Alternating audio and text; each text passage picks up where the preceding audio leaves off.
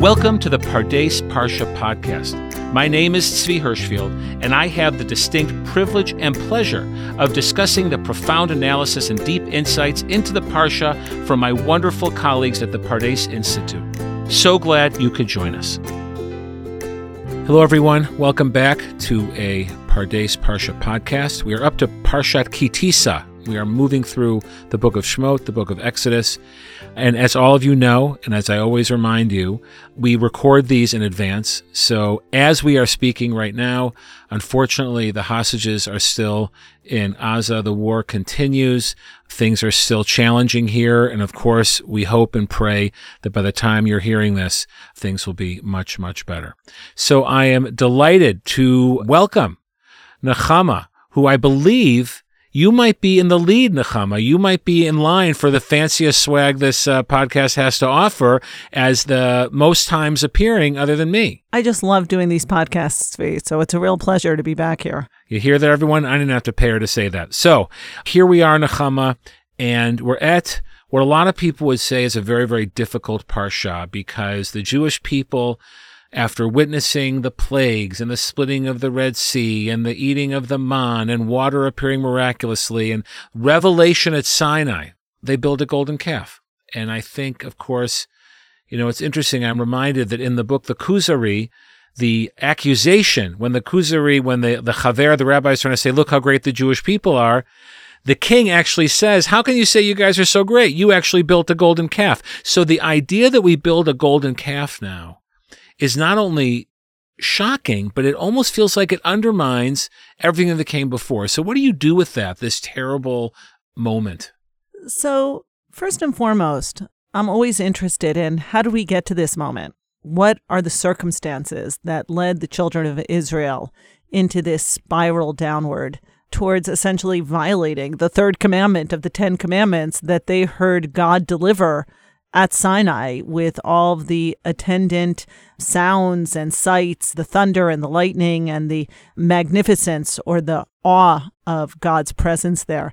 And I think perhaps already in that framing, we begin to understand the answer that often when you reach a pinnacle, when you reach a height, when you have this magnificent moment that also held a lot of terror and a lot of fear and a lot of expectation, in the next frame, you begin the slow move away from something that demands so much intensity. And so I often look at these stories as a microcosm for the relationships we have with one another in our lives as mirroring the relationship we have with God. And I think the Torah itself leads us to that in the sense that the imagery around God and Bnei Yisrael at Sinai is compared to a marriage, and that God takes Bnei Yisrael in marriage. And we know there's tremendous intimacy in the marital relationship, but the potential for rupture and betrayal, for a lot of small wrongs that happen on a daily basis, yet moments of incredible love and connection are embedded within an ongoing relationship. And so in some marriages, there are moments of terrible rupture and betrayal. And the big question is what happens in the moment after? Is there any way back? Well, before we get to the way back, though, I'd like to just explore a little bit how you imagine we got there in the first place. I hear what you're saying, that there are ups and downs. All relationships have ups and downs and challenges. But you still look at this, it still feels terribly extreme. As you said, they just heard God confirm his oneness to them directly. How do we then get in the next frame to idolatry? What are the proximate causes that you see in this text that suggest how the Jewish people got to where they got? So I think what happens there is Moshe disappears, and Moshe has really been the mediator between God and the children of Israel. In other words, it is true they have experienced the hand of God, the wrath of God against the Egyptians, the miraculous ability of God to save them at Yam Suf, at the Reed Sea. Meaning they've seen a lot of intense, powerful moments. But Moshe is really the mediator who brings God down in much more, I would say, bite-sized pieces. Moshe is the one who reflects to them or brings to them the word of God as it's going to be relevant in their daily lives and not just in extreme moments of plague, of splitting of the Red Sea, of Sinai.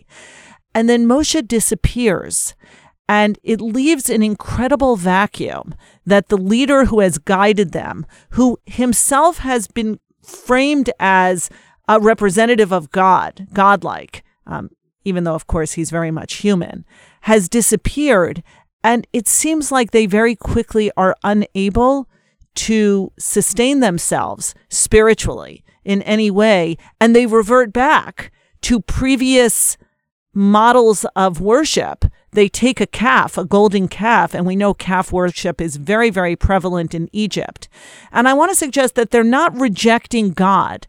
They might not even be rejecting the oneness of God, but they're looking for a physical representation of God that they can connect to. And in the absence of Moshe, who is a physical representation of God's word, right? There's someone they can see and touch and interact with. They go to a previous type of worship that they were familiar with in the many, many years in Egypt. And I think that speaks to how quickly do we revert back to patterns of behavior that we're supposed to push past, that we're supposed to be abandoning, that we know are bad for us. And yet in moments of incredible rupture, of pain, of abandonment, we revert back to exactly what we're not supposed to do. So I hear you saying you're framing it more, first of all, that it might be more of a replacement of Moshe than a replacement of God, if we're going to come back to the Kuzari again. But I also hear you saying it not to view it as a type of rebellion, but rather a sense of they don't know where to go or how to function, maybe a place of terrible fear. And I sometimes think that they wanted to break the deal, not because they didn't trust God. Maybe they didn't believe in themselves. Maybe they did not believe that they were actually capable of living up to the expectations that God has laid out for them. And they break the deal as sometimes people break relationships. They break them not out of anger or hatred, but out of fear, a sense that I can't live up to this. So maybe my only way out is to do the one thing that God insisted I do not do, because I don't feel up to having this relationship with God, precisely because of all the things that I saw. God is too great. I'm not great enough. I'm going to break it. I think fear is one way of reading the story. I think the idea of testing the limits of the relationship. How far can I go away from what I'm expected to do? How much can I break before there's an impossibility of repair? And I'm going to quote something that Penina Neubert has written, Rabbanit and Dr. Penina Neubert, and she's written as follows. Bnei Israel could have returned to Gan Eden. Standing at Sinai opened a window of opportunity, and they could have renewed their days as of old. But just as Adam and Eve fell, so too Bnei Israel fell with the golden calf. Both stories are infuriating. So much bounty promised to mankind, so much power put into their hands, and yet they lose entire worlds in one hurried, impulsive moment. And I really do see parallels between the two stories. You feel Sinai, there's a moment of creation. Something new has been birthed into the world. There's so much opportunity. And like Adam in Eden, there's that moment of, can I test this? Can I break exactly what I was told not to break and still somehow be in relationship, in this case with God? And what we'll talk about perhaps is what happens in the aftermath. But I think, were they set up to fail? Meaning it's something I ask with the Garden of Eden story. By restricting them, only this fruit you can't eat. We all know that the first thing a child is going to do is going to test their parents and see what happens if I eat that one thing you tell me not to. Same thing here. God gives 10 commandments. What happens if we break one of the commandments? Is God still going to be with us? Is the relationship irreparable? So I think there's a testing of boundaries. There's definitely fear. I think it is impulsive. there's an emotional need, a vacuum that's created with Moshe's absence, as if when the parental figure disappears, the children decide to take advantage and see how much mischief they can get into. And of course, this mischief is quite a different kind than just watching too much TV or eating junk food.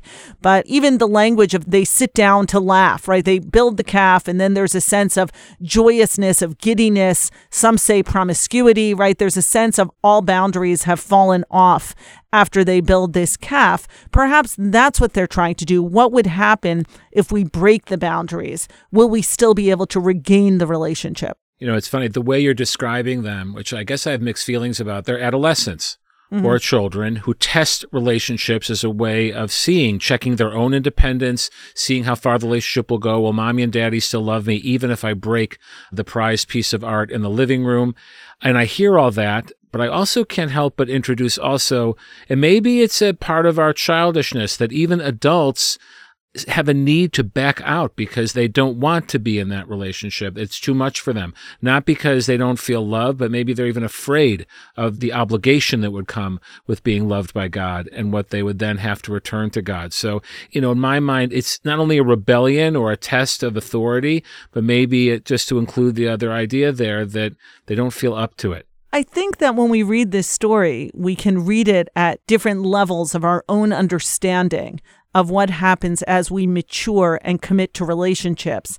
We often ask ourselves, wait, how did that relationship go sour? Why is there estrangement between these adult children and their parents? Why did that marriage not work out? One of the things we're fascinated by is why relationships don't work, right? Why some relationships are irreparable. And so when I come to this story, it really will depend, when I read it, where I'm at in my own relationships, perhaps, in trying to better understand this dynamic between God, Moshe, and the children of Israel. In terms of the trajectory of their maturity, I would suggest they are more like adolescents. They haven't yet come into an independent relationship with God. I think that's going to come pretty soon in the book of Shemot. But right now, remember, they were like children when they were taken out of Egypt. Everything was done for them. They were told exactly what to do, right? They were given very clear instructions. And then they end up at Sinai and suddenly everything shifts. No, now there are expectations. Now there are rules. Now there are very significant obligations. Nowhere are the children of Israel told they're going to cherut, they're going to freedom.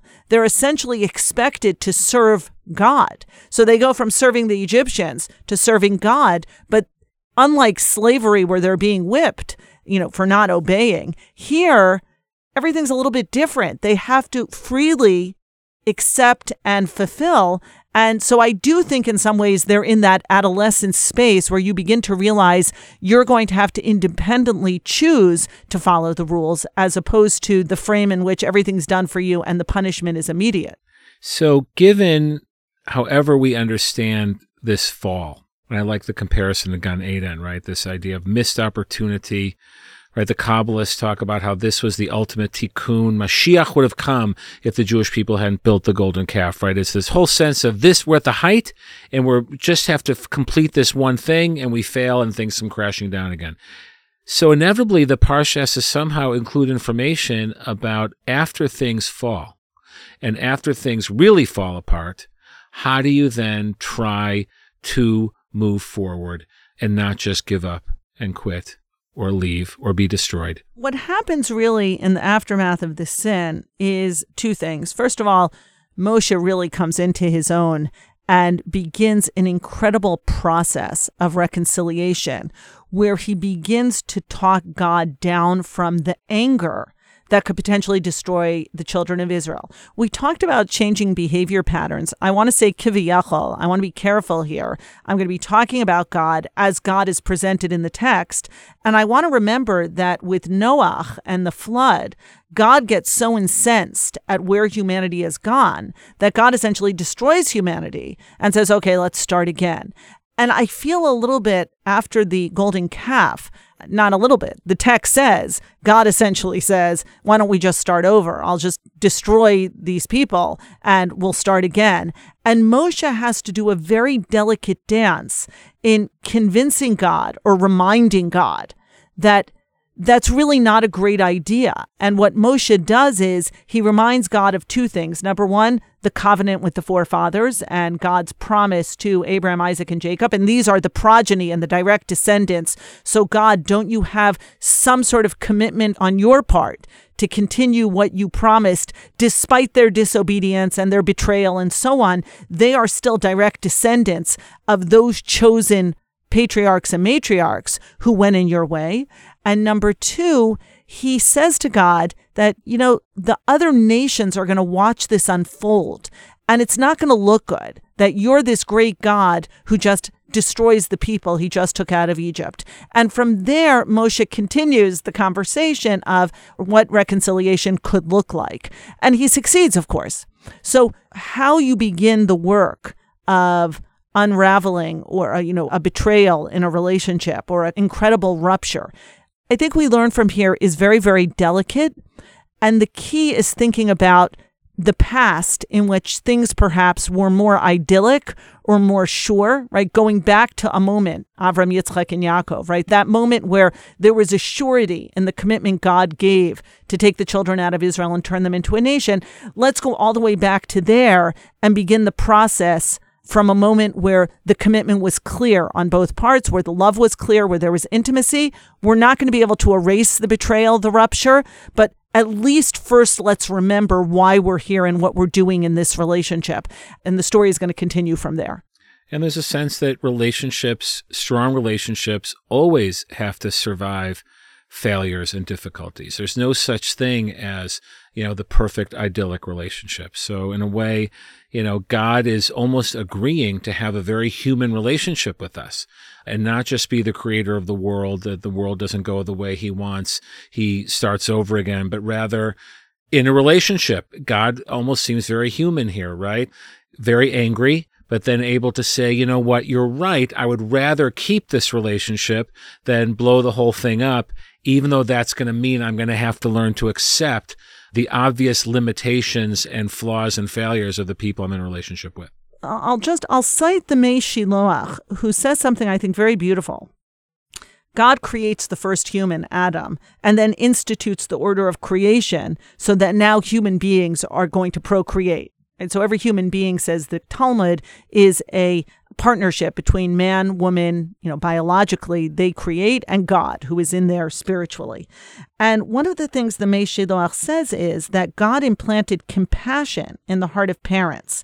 So even though the child defies the will of his parents with full intention to anger them, they respond, or they're meant to respond, in compassion in spite of everything.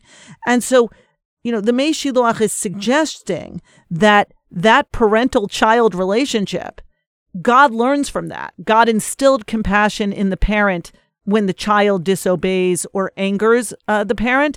And then as a microcosm of God's relationship with the children of Israel, God is able to then channel that compassion by looking at the children of Israel, the Bnei Yisrael, as God's children.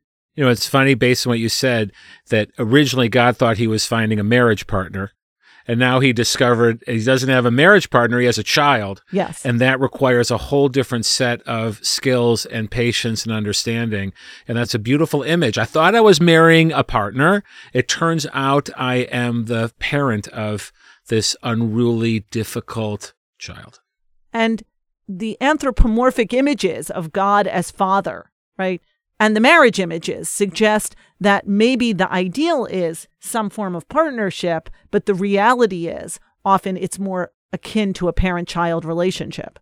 So when Moshe, as the story progresses, and I want to talk to you more about what are the other building blocks of redoing and the Mishkan now coming in, reemerging in the story, when Moshe cites or learns the 13, what do they call them? The Yud Gimel Midot, 13 characteristics of God. Is that 13 attributes? Attributes of God. Thank you. That, compassion is so central there, right? That it's almost like we have to remind God of compassion in order to maintain the relationship. And what I said to you before we started taping, one of the things that came up for me when I think of the 13 attributes is that God teaches them to Moshe. And God gives Moshe a language, a secret tool, if you will, to use in moments when God is really angry at the children of Israel. And in relationship counseling, one of the things that can be helpful is for a parent or a spouse, it doesn't matter who, to say to the child, the spouse, the next time this happens, what language should I use? Because we all know that often in moments of terrible anger, we say terrible things. And what can be helpful is for people to learn language that reminds the other, hey, here we are again. Remember A, B, and C. This is the language that you told me to use so that we don't escalate and get to a point of no return. And I love that God teaches Moshe this language that Moshe is next going to use in the sin of the spies, where we end up in a similar space where God is really, really angry and is ready to give up on the children of Israel. And Moshe slips in the Yud Gimel Midot, the 13 attributes, as like, oh yeah, remember you taught me that language? I'm using it here. And God then says, yes, I'll forgive them. I forgive them as you suggested. So what we're seeing here in the 13 attributes, first of all, that God is filled with compassion. But this is the language we use in the time of Elul and Tishrei over and over again. This idea that this is how we implore God to respond to us, knowing that we're so flawed and filled with moments of transgression. And based on what you're saying, we're really asking God to change the nature of the relationship. If you are expecting a partner, or if you're a king expecting loyal subjects, we're asking you to remember, no, we get the right to deal with you as a parent. And as you said, parents have compassion, parents have forgiveness, parents are in it till the end no matter what, because it's an irreversible relationship. You'll always be your child's parent no matter what. And that we have that power to sort of say, no, God, I know that as king or as partner, you're going to break now. But we're asking, think of us as your children and you as a parent, and then you won't break. I'm actually going to even shift and say, yes, I think that's a lovely framing, and the way you articulated it reflects back all of that we've been talking about. But I actually want to move to the side and say, I could even argue that you can use this idea in a spousal relationship or a kin-subject relationship where there's real commitment to the relationship, moments of rupture, and then what language do I use so that you don't become, this kind of anger from which there's no return, because things are going to happen even in partnerships, even in a relationship with the king. How can I create a frame so that we can talk to one another, right? And that's so important, the ability to talk when you're this angry with me, when I've let you down as your partner. And so I think the Yud Gimel Midot most obviously work if we think about the parent-child relationship, but I think it also works if we think about a spousal relationship, because we can get very angry at each other. And if you talk to relationship counselors, couples therapists, an affair is not the end of the marriage. In other words, the fact that there could be a terrible betrayal does not automatically mean the marriage is over. By the way, it often means they need help, like Moshe, the mediator, the facilitator, someone who gets in between the couple and says, okay, let's slow things down. Let's think of what there is in the relationship before we begin considering what there isn't or what happened. And so I think the Yud Gimel Midot work regardless of what entry point we make into the relationship between God and the children of Israel. So let's get back to this question of the Mishkan that you alluded to earlier. The parallels of the tabernacle and the golden calf, the fact that the people donate to it, the fact that there's something that's being built, the fact that even Aaron, as the high priest, is going to be very involved in the tabernacle and is involved in the building of the golden calf, the gold that's used, and there's certainly a lot of gold in the Mishkan, and the fact that the Mishkan is going to be discussed in the two parshiot, like this whole episode of the golden calf is framed, right, by a discussion of the Mishkan, whether it's in Truma and Tetzaveh, the earlier parshiot, or Vayakel and Pekude coming next. I sort of want to get your sense on what do you make of that structure, this like stopping and putting the golden calf in the middle, and what do you think it might be telling us about rebuilding? So, I have to be honest, I always found much of the end of Exodus tedious, centered on the endless details of instruction for building the tabernacle and weaving the priest's garments. But wait a minute, the last 6 chapters repeat almost verbatim the same details we read prior to the incident of the golden calf. And so it was my great fortune to discover a beautiful reading of Exodus by Leon Kass in his book, Founding Nation, Reading Exodus. It transformed the book for me, most particularly the end. But one of the ideas he develops is that at God's initiative, the people become co-partners, right? That's something I've been talking about, with God in the venture of building their nationhood, with God at its center. And this is really palpable in the creation of the tabernacle, which God designs, but the people construct. And this building project really has within it tremendous intimacy. And after the story of the golden calf, the house is in peril, right? They're supposed to be building this tabernacle to house God's presence. They've betrayed God in the most visceral way, in the most fundamental way, by flagrantly worshiping another God or a physical manifestation of God. And in the aftermath, the repetition can be seen as an act of rebuilding and renewing the commitment to the relationship between God and Israel. Nothing will ever be as it was. But the story teaches us there can still be intimacy deepened by the acute awareness of fragility, remembered pain of betrayal, and a core strength that comes with resilience infused by the effort of forgiveness.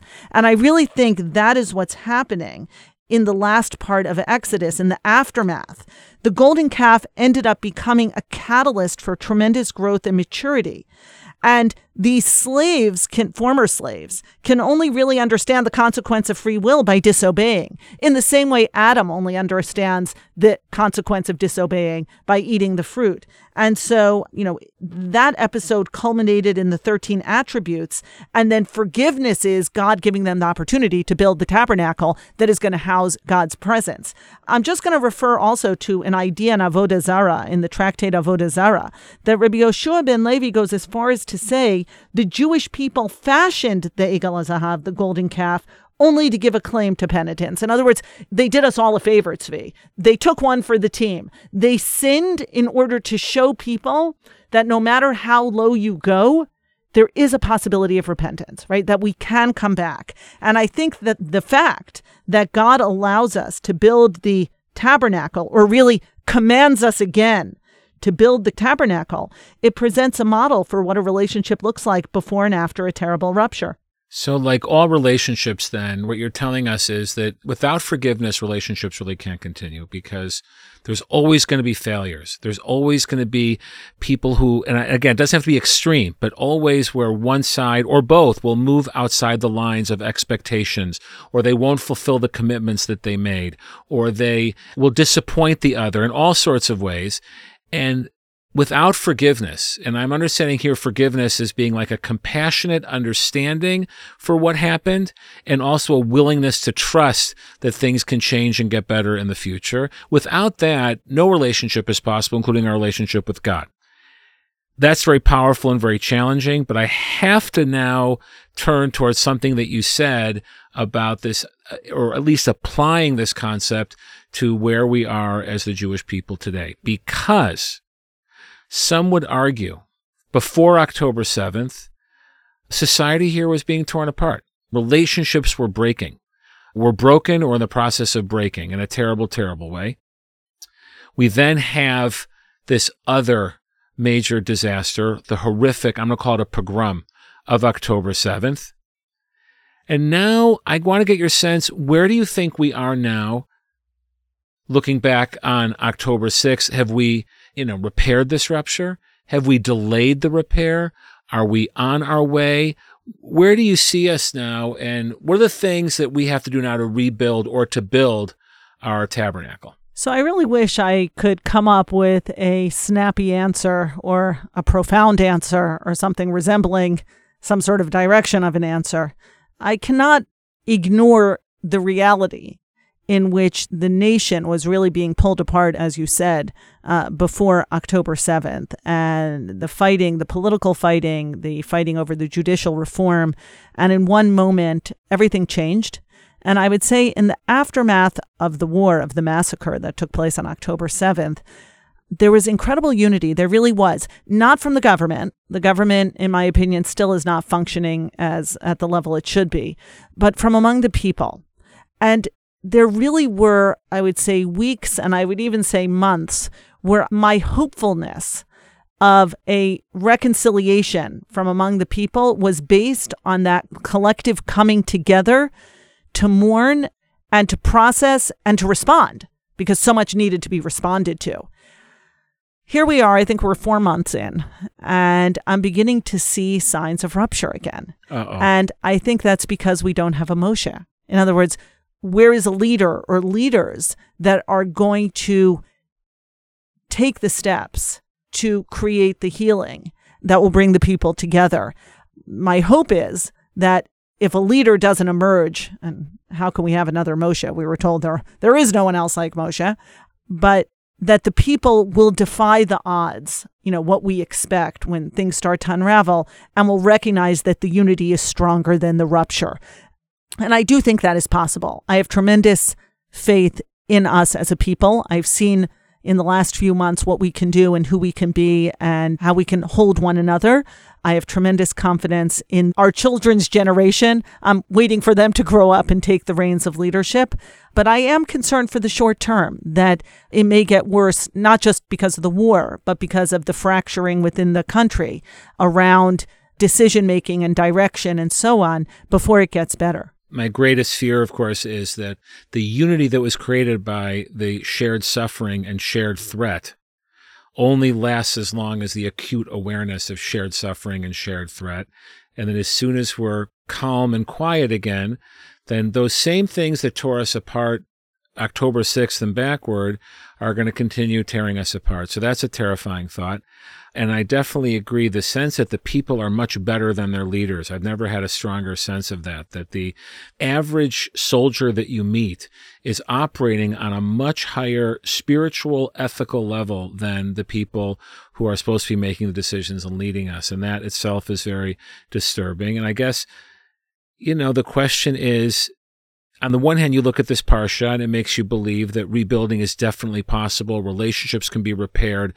Shared destiny and shared values can be created. On the other hand, of course, as we know going on from the book of Exodus, there's no shortage of stories in the Tanakh of the Jewish people again and again breaking their relationships with one another and with God.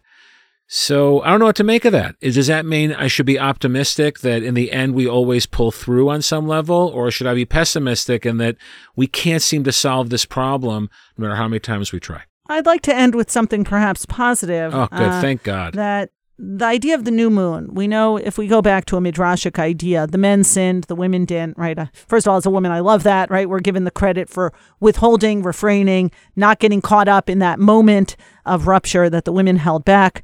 But one of the things that we're told in the midrash is that the women are rewarded like the new moon, right? This idea that we are given Rosh Chodesh, the new moon, to observe, especially as a reward for this holding back.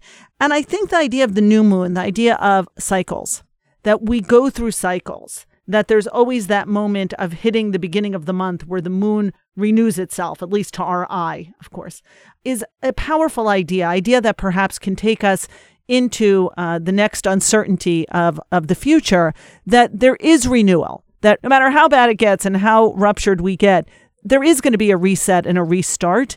And I think this parsha teaches us that awareness of the past together with the present and the future, these encounters of ruptures, betrayals, and transgressions continuously hold the ongoing possibility for reconciliation and growth. I'll end with a quote from Zoe Klein from the Women's Torah Commentary.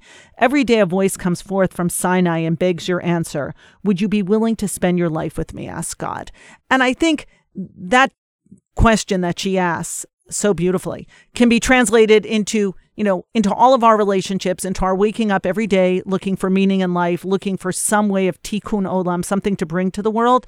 I have to hope that, like the moon cycles, that we too are going through a cycle and that we're going to emerge with the brightness and the light of where I think we can get to.